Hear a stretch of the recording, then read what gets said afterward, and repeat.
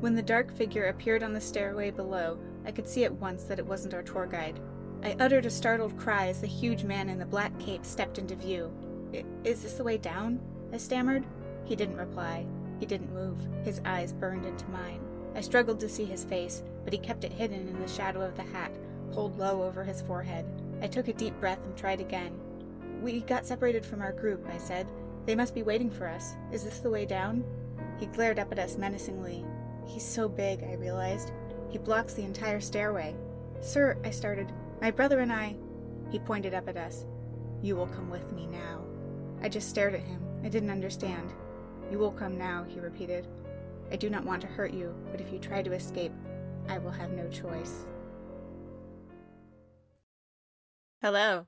And welcome To Say Podcast and Die, the podcast where two queers sit in their closet and tell you about Goosebumps. I'm Andy. I use they, them pronouns. I'm Alyssa. I use she, her pronouns. And today we are talking about Goosebumps number 27, A Night in Terror Tower. That's right. Another classic. Sometimes I noticed it's the Terror Tower in the book. Did you notice it goes back and forth? I did. As I was reading passages, I realized I was omitting the, but I was like, you know what? I'm on a roll. I'm going to keep going. It's like the Facebook. Yeah. Drop the.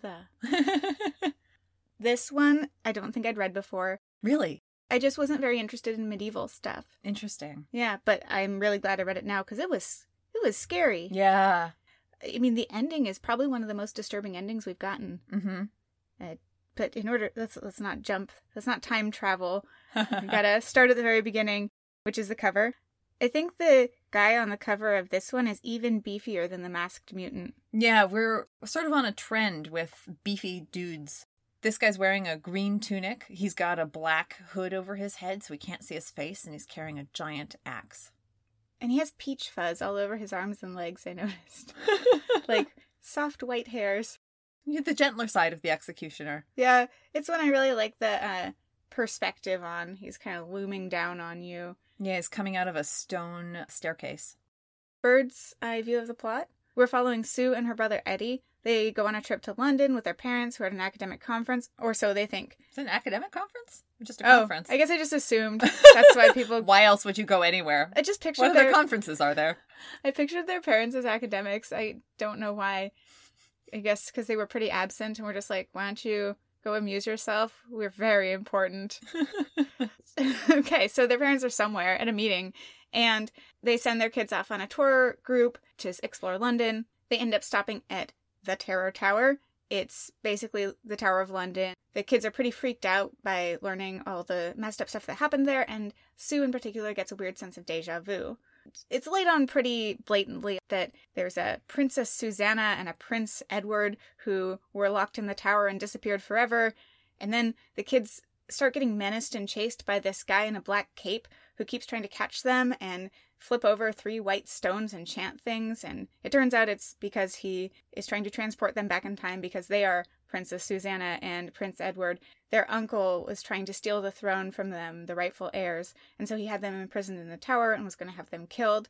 But then this Merlin-like character, Morgred, who's the king's wizard or sorcerer, shows up and is like, I'll tell you what happened. I'm not going to help you, but here's how you get back, but I don't want to get in trouble, so I'm not going to help you. Not unlike the Galloping Gazelle last time. Yeah. Adults not coming through for people could be the theme of this book as well. Mm-hmm.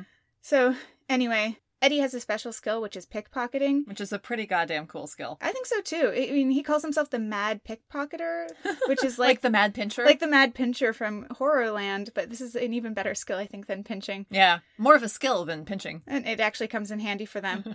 Oh, wait, no, it came in handy. It comes in equally handy. Eddie manages to take the stones, and they transport themselves back to the 20th century. Back to the future? Yes, they transport themselves back to the future, and for some reason, they decide they take Morgred, who just kind of screwed them over, with them to be their father. And then they all get burgers, the end. Yeah. That's a very weird ending. It is, and I just can't even start to, I was like, well, none of them have birth certificates, they don't have passports, how are they going to get a job? Who's going to enroll them in school? There's so many problems. Yeah. How are they even going to buy burgers? That's a good point, because the text makes a point of telling us that they don't have 20th century money. Yeah, only gold sovereigns. Mm-hmm. Speaking of sovereigns, I feel like this book is very interested in the powers of the monarch versus the powers of the people, and what are the costs of a population being obedient to a sovereign. Mm-hmm. Well, let's get into it. So we open with our protagonists, our narrator Sue and her 10-year-old brother Eddie. They're visiting Terror Tower in London, which is essentially the Tower of London. They say they got into London that day, and they've already been to the British Museum, Harrods, and have eaten bangers and mash. And Trafalgar Square, and rode a double-decker bus. This is a wild ride of a day. Too many things. They're also the only kids in their group. Everyone else is adults. They say their parents gave them some money and were like, have a nice day, we're at a meeting. And Mr. Starks, their tour guide, is explaining about the castle. He says, look, this wall, it used to be part of a Roman fort. It's hundreds of years old. 400 CE Mm-hmm. is when it was built. And then later it was turned into a debtor's prison. So the children get the concept of a debtor's prison laid on them. Yeah, and Arlstein's pretty blatant about how messed up that is, right? Mm-hmm. He's like, yeah, you were in debt, so you're put in prison, so you could never pay your debt, so you just died there. We got some hard truths about humans in this book. And Eddie and Sue, especially Eddie, are very not okay with it. So they're both upset by thinking about all the torture that was done to people in the tower, all the horrible things that were done to them. And we notice the tour guide constantly making jokes about it and a lot of the adults laughing about the jokes. But I think the kids are in a position where they're kind of first being exposed to the horrifying things people will do to each other. And so they're not at a point where they can deal with their uncomfortable feelings by laughing. They're still in shock. Although I was thinking about this, medieval torture in this era, and probably still, was presented as this object of fascination. Mm-hmm. Did you have medieval times where you grew up? No, but that's actually part of why I didn't like the medieval period, was that it always played up kind of that thing. Yeah, so I was very fascinated by it. I think it was partly the food also.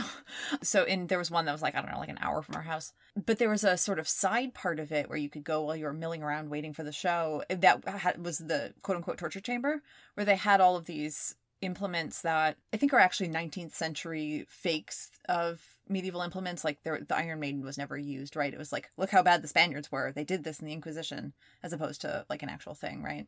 I mean, I don't really know. I feel like I've heard that from you before and I believed you. Oh, because I thought I had heard that from you. And the Inquisition is not medieval. No. Like, it's so funny, this historical mishmash. I mean, the way that medieval period is depicted in this book, and as you're saying, in things like medieval times, whatever, it's like they had torture, they ate just tons of food with their hands, just shoveled it in. They were all huge and beefy, and they were filthy. They never showered once. They didn't own a brush.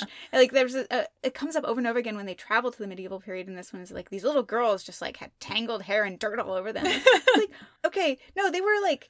It's the Monty Python sketch where they're like, oh, we know he was a king because he hasn't got shit all over him. Right, people didn't just roll in dirt. Like... Well, okay, so my point about that was, like, that always horrified me, because you'd walk through and, like, here, for your entertainment are all these torture implements. Yeah. And I remember also having a book about witches and, like, witch trials, and they'd also be like, here are all the ways they tortured witches. It's like, this is horrifying. Yeah, that's what I didn't like. I had a book that was, like, a cross-section of castles, and I think I had that one, too. The only thing I liked about it was there was, like, a cross-section of the toilets, and you'd see, like, a little poop falling. Yeah, so that was a DK book, and they Yeah. put out a computer game version of that, which I also had. It was super funny, and you could click on all that stuff. Yeah, I remember that's where I learned the concept of a gong farmer. It was someone who dug up all the poo for the day and, like, took it out in a cart to the edge of town. I forgot that's what it was called. It was also making me think about how that must have played much differently in the 90s, because only a few years later we were having a national conversation about, you know, quote unquote enhanced interrogation. Well, that's what's so interesting, I think, in this opening is Eddie's like, but this doesn't happen anymore. People don't get just thrown in prison and the key thrown away. People don't get tortured. And anyway, yeah, we're squarely in this sweet summer child. Well, that and like this narrative in the early to mid 90s of the end of history, which is capitalism has triumphed over communism. We have truly reached the pinnacle of human progress and success. The end. Right. Yeah. I mean, and nothing bad ever happened. Exactly. And clearly it's like middle class white characters, you know.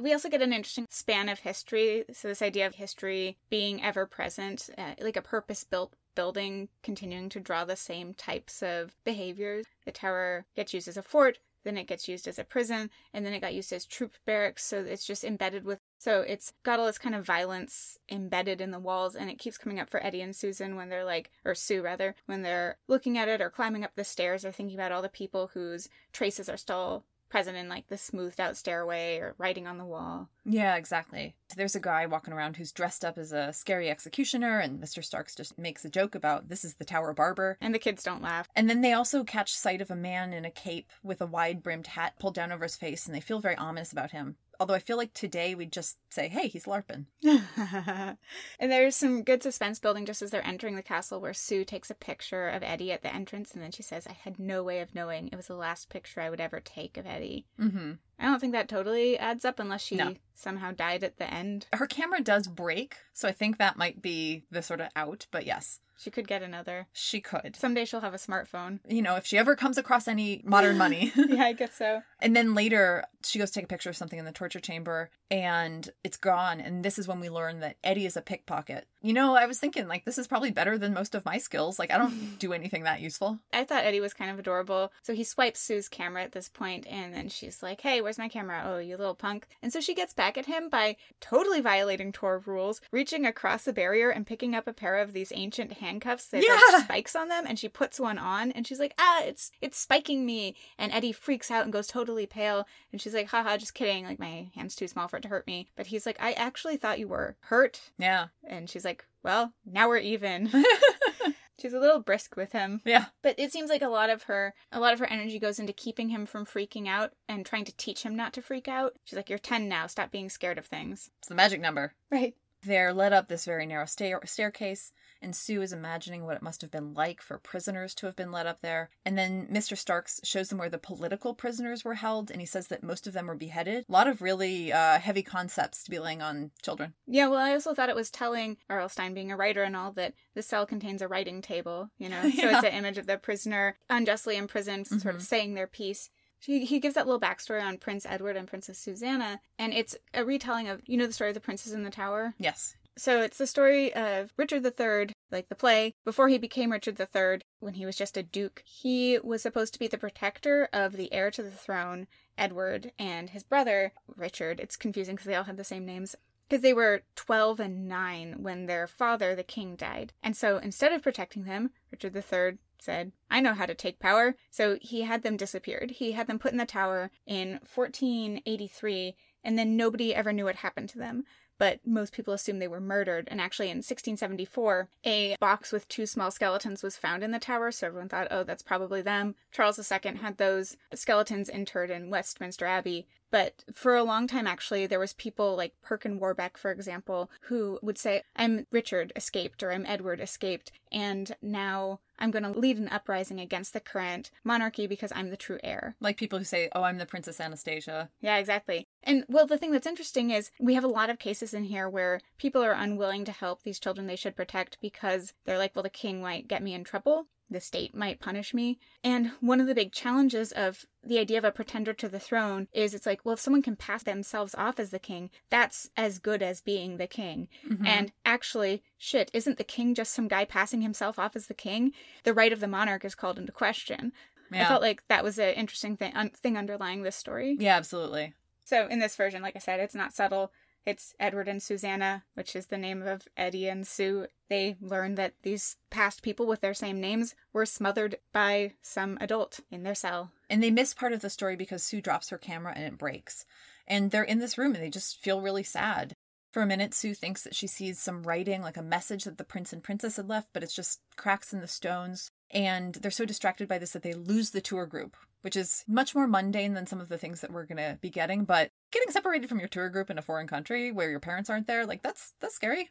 I would have been freaked out as a kid. And especially like in Curse of the Mummy's Tomb and Return of the Mummy, it's this winding tower with false staircases and hidden rooms and things like that where it's super easy to get lost. They go climbing down the stairs, but then these stairs branch off in 2 directions and they're not sure which way to go. And this is where Sue's like trying to keep her brother from panicking by teasing him. But then they hear these heavy footsteps coming up the stairs and it's that guy in the cape. The LARPer. Yes, the LARPer. He is like, I don't want to hurt you, but you need to come with me and you know why. Which ultimately is a bit of a misdirect because he definitely wants to hurt them. Maybe he doesn't want to. He just plans to. Just his job. Yeah, exactly. Well, I think that is a lot of this, right? Just I have to do what I'm told, regardless of what I think is right or wrong. Yeah. And that's a good enough excuse. They're trying to figure out who he is, and he just keeps saying, "You know I am here." And it's actually a really scary stranger danger moment because there's no one around, and it seems like he's going to abduct them, which he is planning to do. And that's when he pulls out these 3 smooth white stones and is mumbling and piling them up, doing some kind of spell. So they take their chance to run away down the staircase that he's not blocking. Yeah, they're really good at not hesitating and running. It's kind of like 10 Cloverfield Lane, where you have these, like, equivalent of a final girl who is following all, like, doing all the things you would be yelling at them to do, but they're still facing a force that's bigger and stronger than them. They run down these stairs and they, like, push through a door and they bolt it from behind, but then they hear a cruel voice laughing from within the room. There's someone telling them, "You've entered the king's dungeon. Abandon all hope." So I got a little bit of a Dante's Inferno type of reference. They're entering hell, perhaps. I was wondering if they're in a state of limbo right now. Yeah, I could see that. Because it's similar, like people being trapped and tormented.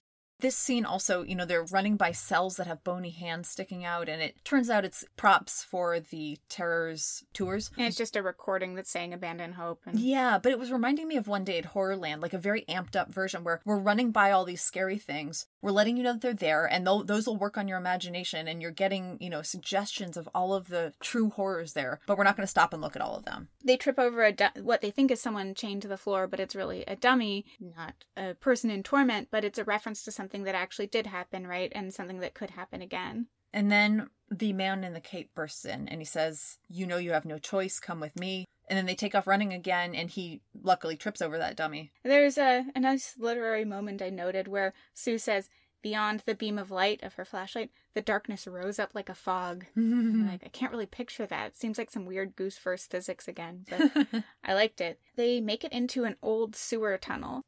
The man manages to catch up to them, and then there's a truly horrific moment where an entire wall of rats comes bursting out and, like, chasing the man, and his hat falls off, and they rip it to pieces, and they're grabbing at his cape, and they have all these little red eyes and snaky tails, and the kid's like, "Phew." Did you ever watch The Bone Collector? Yes. So I remember very vividly that movie because it was the first time I realized a bunch of rats could eat you to pieces. It also happens in the original story, The Pit and the Pendulum. One of the assumptions is that, like, perhaps the rats will eat the guy, eat the narrator, but then he figures out a way to make the rats work for him by eating off his straps. I wouldn't be surprised if R.L. Stine was thinking about this. Oh, totally. They find a metal ladder at the end of the tunnel. They get out, they're in the parking lot, and their tour bus is gone. And a tall, white-haired man comes limping towards them. And it turns out he's the night guard. He says, "Oh, your bus left without you. They were looking for you, but they had to go." He doesn't believe them when they say someone was chasing them. He's a little bit more worried about liability. Yeah, nobody cares about helping these kids. And I thought that's why the reference to the story of the two princes in the tower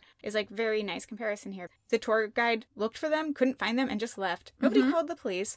The guy who's the night watchman is like, "Oh, well, shame on you kids. Get in a taxi cab." And then he puts them in a taxi cab, and the taxi driver is just, like, angry at them that they can't find the right money to pay him. They only have these gold sovereigns. And he's like, "Well, hurry up and get your parents." There's just nobody who has any sympathy for them. Yeah, except when they go into the hotel, they get to the room and it's closed, no one's answering, and a maid lets them in. But then they get into the room and there's no sign of their parents, no clothes in the closet, nothing. Exactly, yeah, they think they've been abandoned, and they start to think that they maybe are going crazy.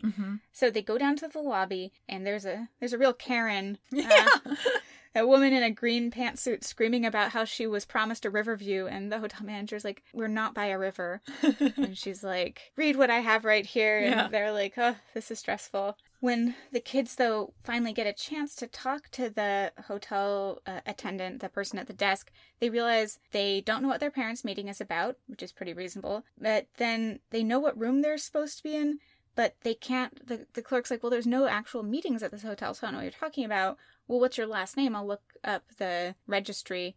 And they can't remember their own last name. This is terrifying. They suddenly realize they don't remember what their name is. They don't remember what their parents look like. They don't remember what they were doing the day before today. Yeah, it's really scary. And I can imagine this. When I get in a panic, I also completely go blank sometimes and can't remember anything. Sue thinks, well, maybe that's what's happening to them. So they're like, "We just need to eat something. So we'll go into the restaurant, we'll order some food, and then maybe we'll be able to kind of collect ourselves." So they get high tea. So they have some sandwiches and scones. Yeah, tuna salad, egg salad, and some unidentifiable little other things.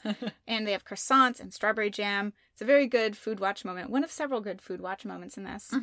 But I felt like this scene reminded me so much of the party in The Shining because Yeah. it felt like things were just too nice a little bit. Like everyone's acting too happy. Oh, your money's no good here, sir. Yeah, exactly. There's 3 children at the next table over who are all dressed up singing a song in French to their pleased parents. And it's like, this seems like somebody's idea of a nice restaurant rather than, I don't know, do you know what I mean? Like Yeah, it's too good to be true. Yeah, over the top. Mm-hmm. And then the taxi driver comes in looking for them. So like instead of eating his 15 pounds, he just is gonna stop, not make any more money, and instead look around for these children. Yeah, shakedown. So they slip away through a back door.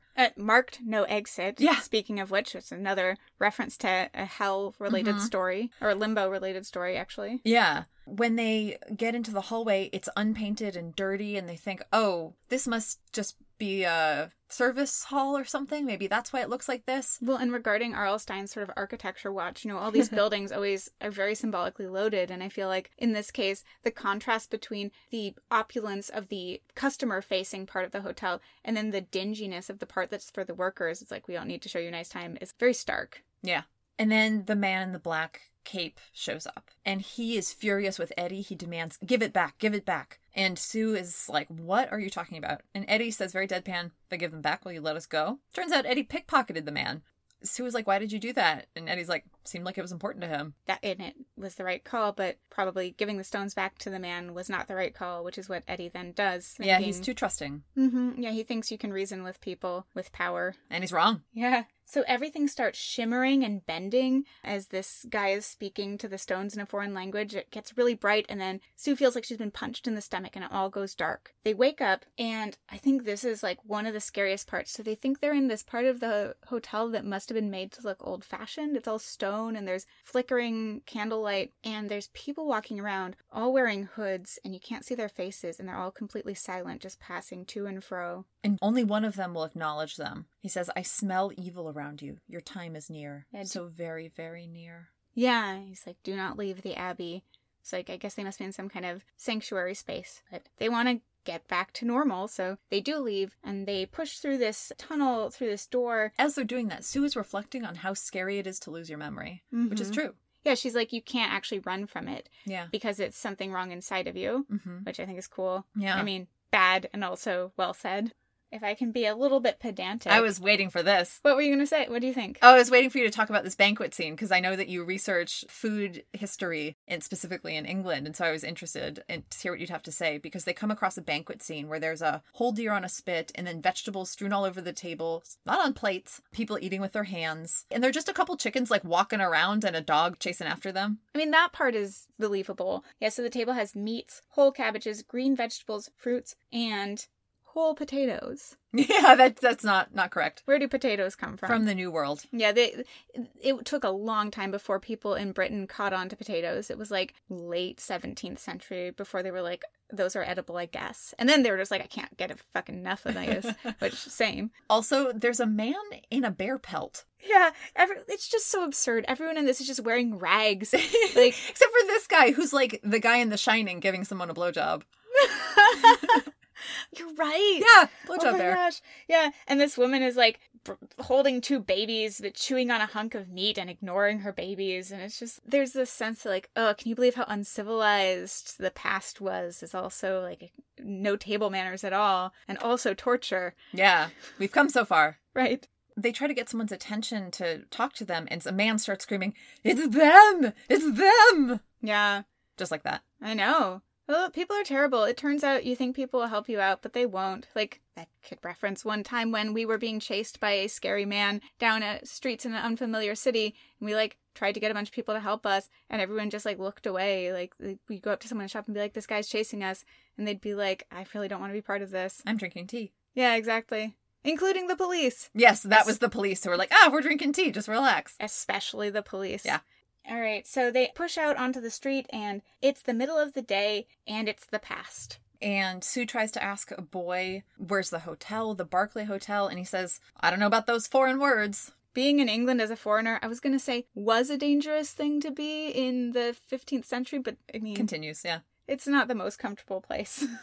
And then Sue looks around and realizes Eddie is gone. Yeah, and it's kind of like a Western all of a sudden. So everyone suddenly disappears into their cottages, and the caped man comes up, and he's like, "You know me. You cannot delay your fate." And so Sue takes off running, and she finds this red-haired woman carrying a baby. Just because someone's a woman and has a baby does not mean they're a good person, folks. Oh, and as a side note, she gets away because an ox cart goes by, and the sort of rumbling blows his hat off his head. And I noticed that, too, in the sewer scene, where he got really thrown when he lost his hat and the rats got it. So, well, she makes a big point of saying he's bald as an egg, so maybe he's a little sensitive about it. It seems that way. So she's like, "Lady, help me." And the lady's like, "I can't." And she's like, "What if I gave you a bunch of money?" And the lady's like, "Gold sovereigns, right this way, miss. Get inside this kindling box." And Sue's like, "Okay." I think probably as a kid and also now, I just pictured a big wicker hamper. Ooh. That happens in Merry Wives of Windsor. Someone gets fooled into hiding in a hamper, and then they throw really dirty laundry on top of him. And he's like disgusted. Sucker. But they did laundry, folks. Doesn't mean that their dirty clothes were, smelled nice, though. No, they smelled really bad. That's kind of the point of the scene. But also, they did do laundry to wear clean clothes later. Anyway, the woman double crosses her, and the Cape man shows up, and she's like, "I basically packed her up for you." And she's like, "Sorry, I dare not go against the Lord High Executioner." So everyone is basically cowed into going along with this authoritarian government. Can you imagine? Can't. Yes. It's totally foreign concept. It is. So Sue is taken away, still in the basket. When she finally is released from the kindling box, she's back at Terror Tower, and she's now sort of fully realized that they've gone back in time. Now it is an active prison. There are prisoners there, and she is locked in the same cell where the prince and princess were locked. And it's a really intense scene where she's surveying the courtyard of prisoners, because it's all these people staring up at the sky or vacantly rocking back and forth and just completely hopeless. There's babies there crying, and I think it's supposed to be the debtors, Yeah. Whereas she's a political prisoner, so she gets her own room. Well, she shares it with her brother. Then our friend, the Merlin-esque Morgred, turns up. He's a white-haired man in purple robes, which is how you know he's a wizard. And he's got a pointy beard. Yeah. Trimming your beard in an interesting way is a sign you're either a devil or a wizard, I think.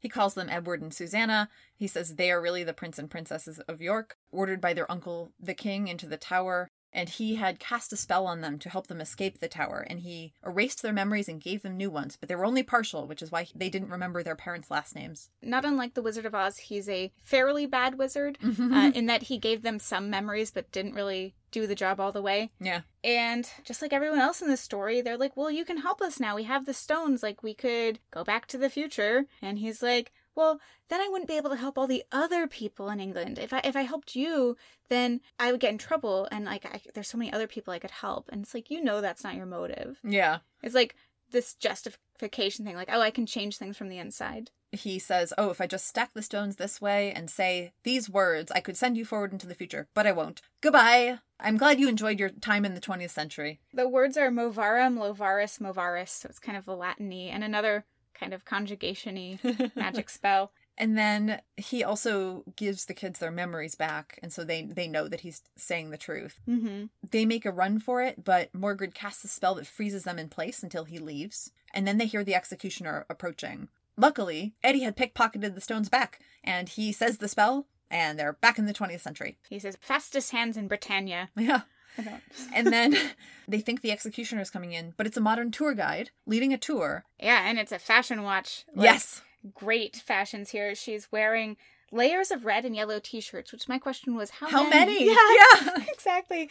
7. And a short skirt over black tights, which that sounds like a great look. I would wear that look. Yeah. One of the people on the tour is Morgred, who now goes by Mr. Morgan. Yeah. Which I thought might be a reference to Arthur's sister. Morgana Le Fay. Yeah. Yeah. And then another ethically compromised medieval character. Yeah. And then he says, "Thanks for bringing me back with you." Yeah, they're like, "Well, we needed a parent." Yeah, it's wait, did you mean to bring him back? Yeah. Also, he doesn't seem super broken up about helping, quote, all of the people in Britain. No, he definitely just wanted to protect himself. Mm-hmm. There's no talk of him helping the 20th century people of Britain either. They don't need it. Everything's fine now. It's the end of history. Yeah. So it's supposed to be all fine. Although I would say we don't know exactly what year they ended up in because Eddie didn't say a year aloud. Mm-hmm. Sue just tries to actively repress everything by saying, "How about we all go to Burger Palace?" I almost said Burger Phallus. Huh? We're leaving that in. Okay. Yeah, and Mr. Morgan is like, oh, I could do a food spell. And they say, no, we've had enough spells. Let's go get some hamburgers and fries from Burger Palace. We need to buy things, man. Yeah. Got an itch to buy. So, yeah. Maybe do a money spell, though. That sounds like, I mean, and I guess a birth certificate spell, like I said. Like a passport You're very spell. concerned about their documentation. Yeah, like it's just, their life's not going to be easier if they don't have papers. I wonder why they thought they were American. I guess. Because they're not. Just to throw them off. Like, Maybe, yeah. Maybe he was trying to get them to leave London eventually so that the executioner couldn't find them. But it didn't give them any last names or passports. Yeah, I mean, that would have been helpful. Or I guess parents. he probably just didn't think of it, right? Yeah, maybe he wouldn't have needed that documentation. I mean, medieval bureaucracy was extensive. It just had a very different form than ours now. Yeah. But yeah, probably the Lord High Executioner wouldn't have heard of the Americas, so... Except, I guess, in this alternate universe, they have a potato conveyor across the Atlantic. Somehow. Oh my god. Alright, so it's a weird Just imagining a giant conveyor belt full of potatoes. Yeah, I'd just stand at the end of it and be very excited. Actually, probably, I just like imagining like flying fish jumping up over it, like snatching potatoes. It's weird. I'm weird. So it's a weirdly quick plot to re-narrate, even though I felt like it was really intense to read. Yeah, it felt like a lot happened, but also, yeah, you're right. It feels a lot easier to sum up than some of the ones we've read more recently. I think the reason it felt intense was on an emotional level. I guess we should get into taxonomies of horror, but there was a lot to be horrified by in this. I can start us off. We touch on this. It's not fully explored, but the idea of a time loop or a paradox, when the new tour guide comes in, she is talking about the prince and princess and says they were supposed to be killed, but they disappeared and no one ever saw them again. And it's one of the great mysteries of history. And so the suggestion is that they changed the past by going forward in time. Not the real course of history. The king still got to be the king and everything else that led to the 20th century happened. But time travel stories always sort of mess me up because of the causality involved. And it seems like it's the thing causes itself ultimately, but it reminded me of movies like Triangle or Time Crimes, where someone sets something in motion and then in order to correct it, they end up having to go back in time again. So this doesn't quite get into that territory, but it's really sort of nodding to genres like that, I think, in an oblique way. Like the Treehouse of Horror with the toaster, where Homer gets his hand stuck in the time-traveling toaster. Yeah. Yeah, I also thought about time loops, and I was thinking about Terminator, actually. Oh! Because the Lord High Executioner is trying to track these children through time to end them in order to change... Oh, you're right! Yeah, change how things fall out. But yeah, I had a hard time, because I guess we don't have enough information, wrapping my head around his motive. Because if the children disappeared, or if the children died, doesn't that mean the same thing for the king that he's working for? Or does the Lord High Executioner have his own separate agenda that has nothing to do with who's king, but has something else to do with Susanna and Edward? Has a lot of integrity about his job, and it would really bother him. He'd keep him up at night if he knew that those children were still alive, even if they were not threats to the king. Yeah.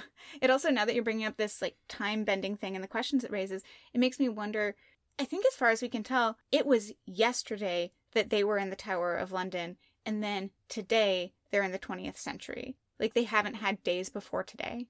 In the 20th century. Yeah. The Lord High Executioner found them very quickly. Right, exactly. Yeah, Morgoth is not a good wizard. They could time travel, but not space travel.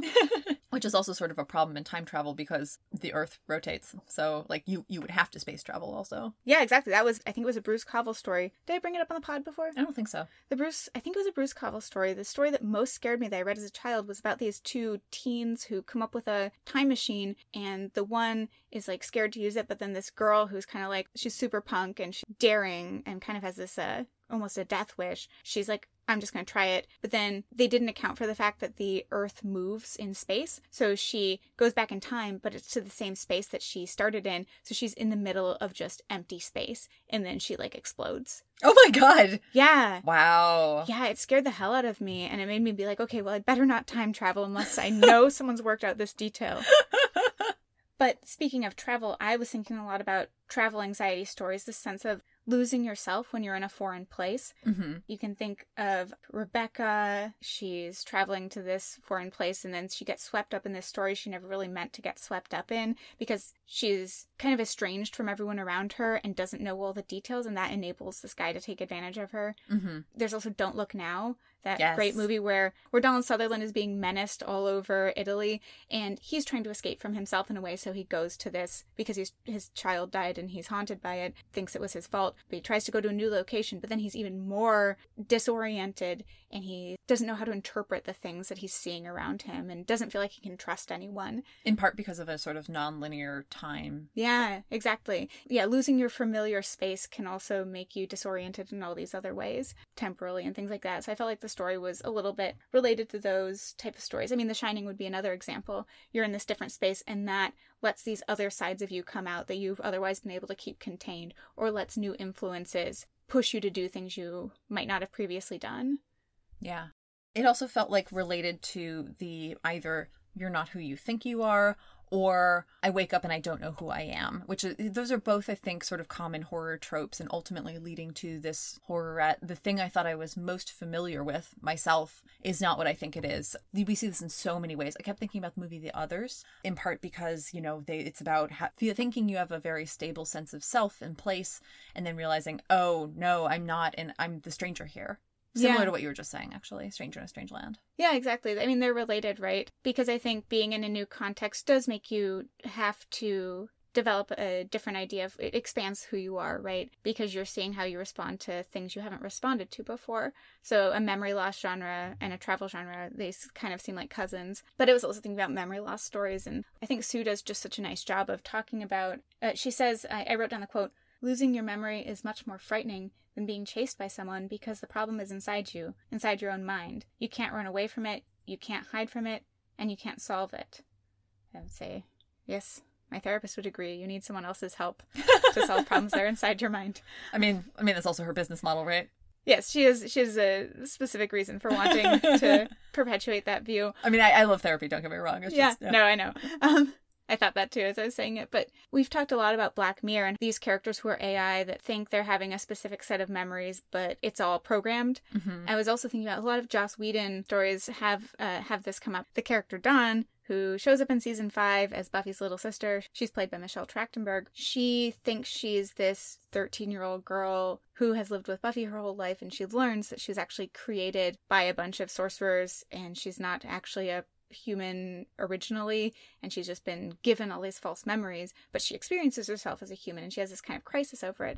And like in the series Dollhouse is all about these people being created through programming but still experiencing themselves as real, and then it raises question about what's real, what's not real. Anyway, for Sue and Eddie, it's like, okay, well, I feel this way about my parents, I feel this way about who I am, I want to get back to what I understand to be my reality, even if it's not my origin. It's actually cruel that he didn't send them with the knowledge of who they were, because then they're just these lost, confused children who are totally helpless and have no protectors, as opposed to people who would go in sort of fully cognizant of the situation. Yeah, they would have known how to interpret what they were seeing, the masked, or the hatted man. I don't know, maybe that's like something to do with the experience of, as a child, not being given all the information you need to have about yourself or how you got to be where you are. Or the sense of being given some limited autonomy, but some of the limitations on that autonomy will somehow make you feel even more lost and like you need an authority figure. I was just listening to R.L. Stine talking on a recording of him, and he's talked about seeing a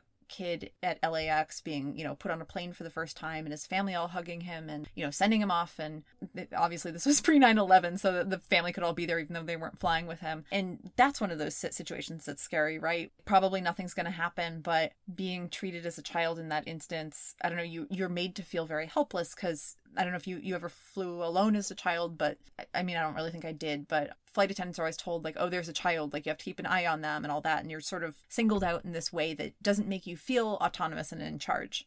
Well, to link it back to the memory loss genre, I guess this is a book that's interested in history and how you learn things from the past that's kind of shared knowledge, and when you encounter that and how you respond to it and what not having some of it does to you. Maybe as a child, there's things that are collective knowledge that you haven't been introduced to yet, so you don't know necessarily how to pay attention to the signals that the tour group's about to leave, or how to tell what British money's supposed to look like, or something like that, you know? Oh yeah, I was in a hotel with my family and I just wasn't paying attention, and they got off the elevator and I was still on it and just went to another floor, and I flipped the fuck out. I'm just a little child, but like, I was like, oh my God, I was screaming and crying. It was like, I literally just went to another floor of the same building. But I'm sure we're not paying attention to what floor you were supposed to be on. Exactly. Because Yeah. like, I'm a child, like I go with them. And then of course it feeds into this narrative that you're helpless on your own. It's like, well, I didn't know I was supposed to be paying attention for that. And also memories tied to history, of course. So I think there's a little bit of kind of what we got in Return of the Mummy as well, where Gabe is suddenly realizing that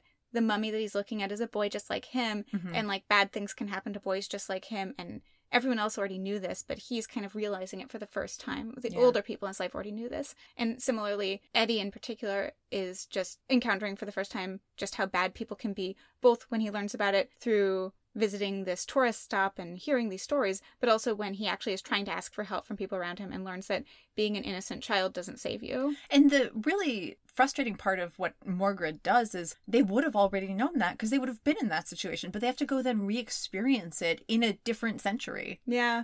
A related taxonomy thing I was thinking about is the abandonment or lost family member story. There's that one, is it a Twilight Zone episode where the girl she's like in a hotel with her aunt, and then she goes to pick up some medicine. It's an Alfred Hitchcock Presents, and it's a version of The Lady Vanishes. Right, and then she comes back and the hotel room is completely empty, and it's like the aunt never existed. Mm-hmm. It turns out that they moved her or something. She had died. She had some sort of plague or sickness, and she died, and the hotel moved her and pretended she had never been there so as not to disrupt, I don't know if it was like the Olympics or the World's Fair or something, when people would know that people would not come because there's an outbreak of whatever it was. And there's a Jodie Foster movie too, I think Flight Plan is what it's called, where she falls asleep next to her daughter on the plane and she wakes up and her daughter's gone, and everyone's like, you don't have a daughter, there was no little girl sitting next to you. It's like you not knowing whether you're crazy or whether everyone's lying to you. Yeah, exactly. Yeah. And another example I was thinking of with a Lost Family story was, did you ever see... Okay, well, first of all, there's Home Alone. Of course. Sometimes this reminds me of, especially Home Alone 2,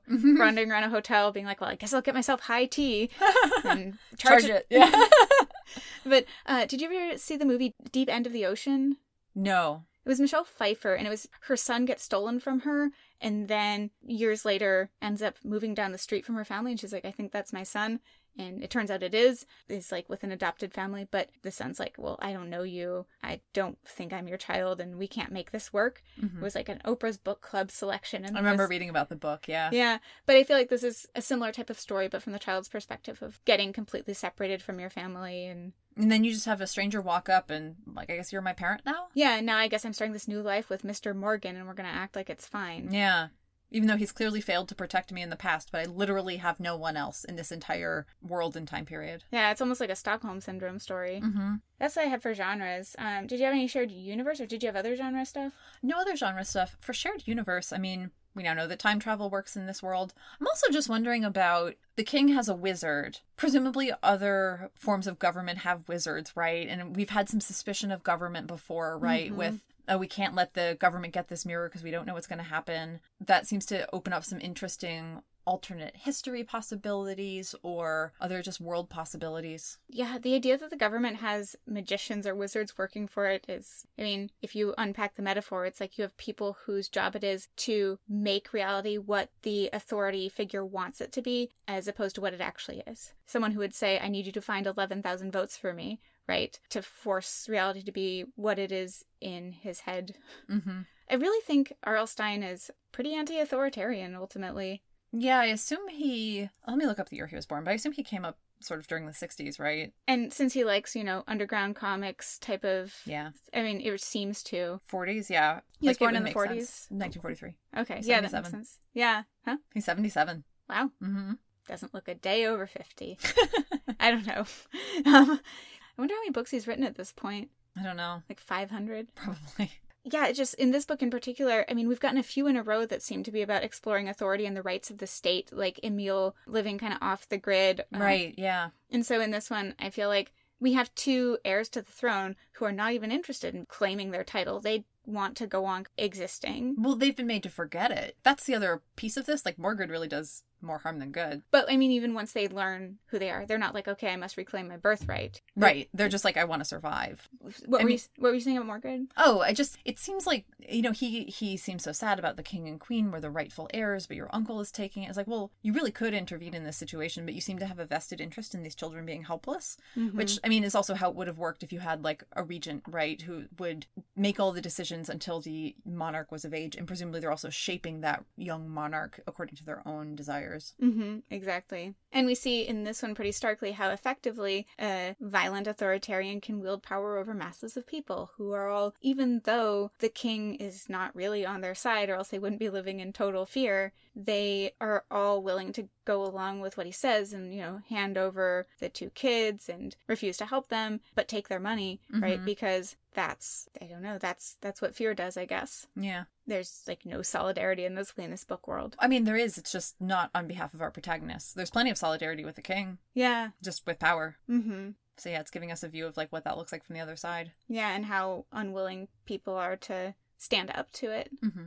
Yeah, it's like R.L. Stine's never, I feel like, very explicitly political, but that's the message you're getting, is to be disappointed in people who will make that call of being safe. Yeah, and a lot of them are about what it's like to be isolated from sources of community or power.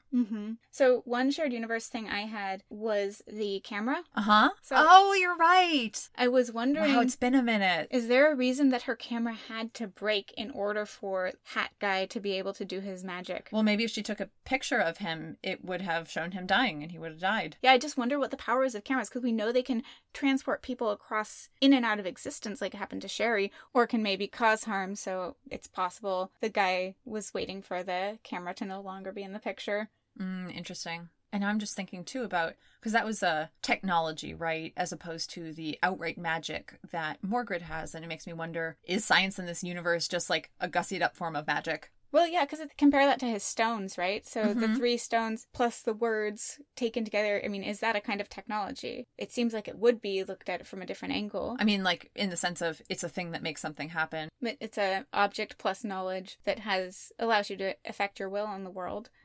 But again, we have also words being dangerous, like in Return of the Mummy or Night of the Living Dummy. Scarecrow Walks at Midnight. That's an important part of affecting your will. So I was noting that.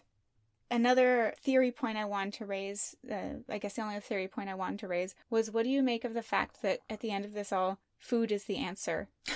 Because we've got Eat your feelings. Yeah, we've gotten so much attention to food in these books, so much attention to being skinny or whatever. And at the end of this, the way of solving everything is to eat a hamburger. Again, I don't know if it's the way to solve things. It might be the way to repress things. Throughout most of the book, I was pretty convinced that it was going to be a ghost situation where this was the site of our trauma. We're haunting this tower because this is where the terrible thing happened to us. And we kind of get this out where it's actually time traveling and it turns out they changed their fate. Well, I could see this as being connected to a kind of Persephone in the underworld, right? If you eat, you're stuck there, or somehow partaking of the material there binds you to that place. Yeah, well, that's something I was wondering is this the actual 20th century that they travel to, or are they in some kind of limbo or hell because of the Dante reference, because of the no exit, which I realize it's not really a reference, but I'm just having fun here, because of how surreal the hotel seems, like in The Shining, and then the point you just raised about Persephone and being like tied to this space. I wonder if they're actually in some form of the afterlife. Like, did the rats eat them? Yeah, the afterlife or an alternate reality, right? Some other dimension. In some part of the multiverse, right? I also was wondering about the sort of limbo situation. I don't know. Do you have any thoughts either way? Like, are you sort of coming down one way or the other, or is it more just a suggestion? It was kind of a suggestion, especially I was thinking of it because, like, according to Catholicism at least, limbo is where unbaptized babies go. So someone who's innocent but not saved, right? Which could be a way of thinking about these 2 children, or indeed the 2 children that their story references, the 2 real children in the 15th century. They're innocent of any wrongdoing, but they're still not saved in a very literal sense, not the spiritual sense. I mean, I could see this as a limbo story, but it's not like Hannah, where Hannah comes back to, in a Ghost Next Door, where Hannah comes back to fix something and then gets to go into a final rest. Mm-hmm. I'm not sure what final rest would look like for these kids. Yeah. They're still in this position of being travelers with no home, you know? Do you think they're going to the Burger Palace because that's where they'll finally reign supreme? Maybe. Yeah, they'll get the little, like, Burger King crown. Yeah. I don't know. I think that's related to the travel thing, too, right? You're, like, in between, and they have no clear path forward. At one point, they were in line to the throne, right? And now it's like, well, what are you supposed to do? Just go to school? Yeah. After all that? Nothing you're gonna grow up to be is gonna live up to that, huh? I mean, can you imagine a future for them? They have a lot of magic at their disposal, so I think they'll figure something out. I don't think they're gonna help all of the people of Britain, personally. It's just a hunch. Maybe they'll prevent Brexit.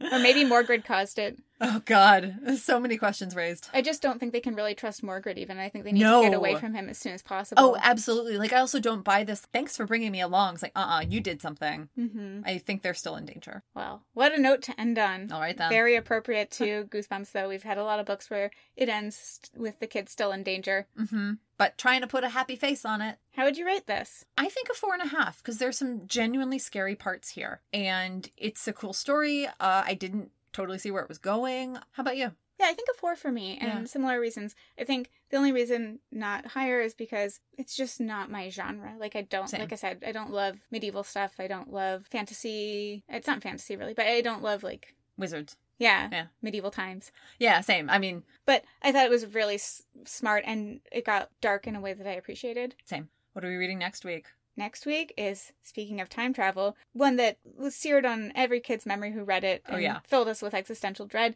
The Cuckoo Clock of Doom. Oh my god, I can't wait to revisit this one. Which, folks, if you haven't listened to our mini-sode, our most recent mini-sode with Zach of Middle Fantasy, we talk a bit in that about Cuckoo Clock of Doom. I'm really looking forward to revisiting it. Me too. Right, well, we want to know what you think. Did you like Night in Terror Tower? Do you think the kids are in hell? Do you think what do you think they're going to do with their lives after this? Yeah, where do you go from here? You can write to us at saypodanddie@gmail.com. And you can also get in touch with us on Instagram and Twitter at saypodanddie. And please remember to rate, review, and subscribe. Leave us 5 bewares on Apple Podcasts. Helps us reach more Goosepunks. And tell them about Limbo and children in it. Yes, and burgers. Yeah. Listener beware. Those were the scares. Good boo. Good boo. The dark castle rose in front of me. Terror Tower. He had brought me back to the Terror Tower. This is where Eddie and I had seen him for the first time. This is where the executioner had first chased us. In the 20th century, in the time where I belonged, hundreds of years in the future. Somehow, Eddie and I had been dragged back into the past, to a time where we didn't belong. And now Eddie was lost, and I was being led to the Terror Tower. The courtyard was jammed with silent, grim-looking people. Dressed in rags and tattered, stained gowns, they stared at me as I was dragged past. Some of them stood hunched like scarecrows, their eyes vacant, their faces blank, as if their minds were somewhere else. Some sat and wept or stared at the sky. These sad, filthy people were all prisoners, I realized. I remembered our tour guide, Mr. Starks, telling us that the castle had first been a fort, then a prison. I was shoved into the darkness of the castle, dragged up the twisting stone steps. I heard a door slam behind me. Then I heard the bolt sliding back into place. I was locked into the tiny cell at the top of Terror Tower.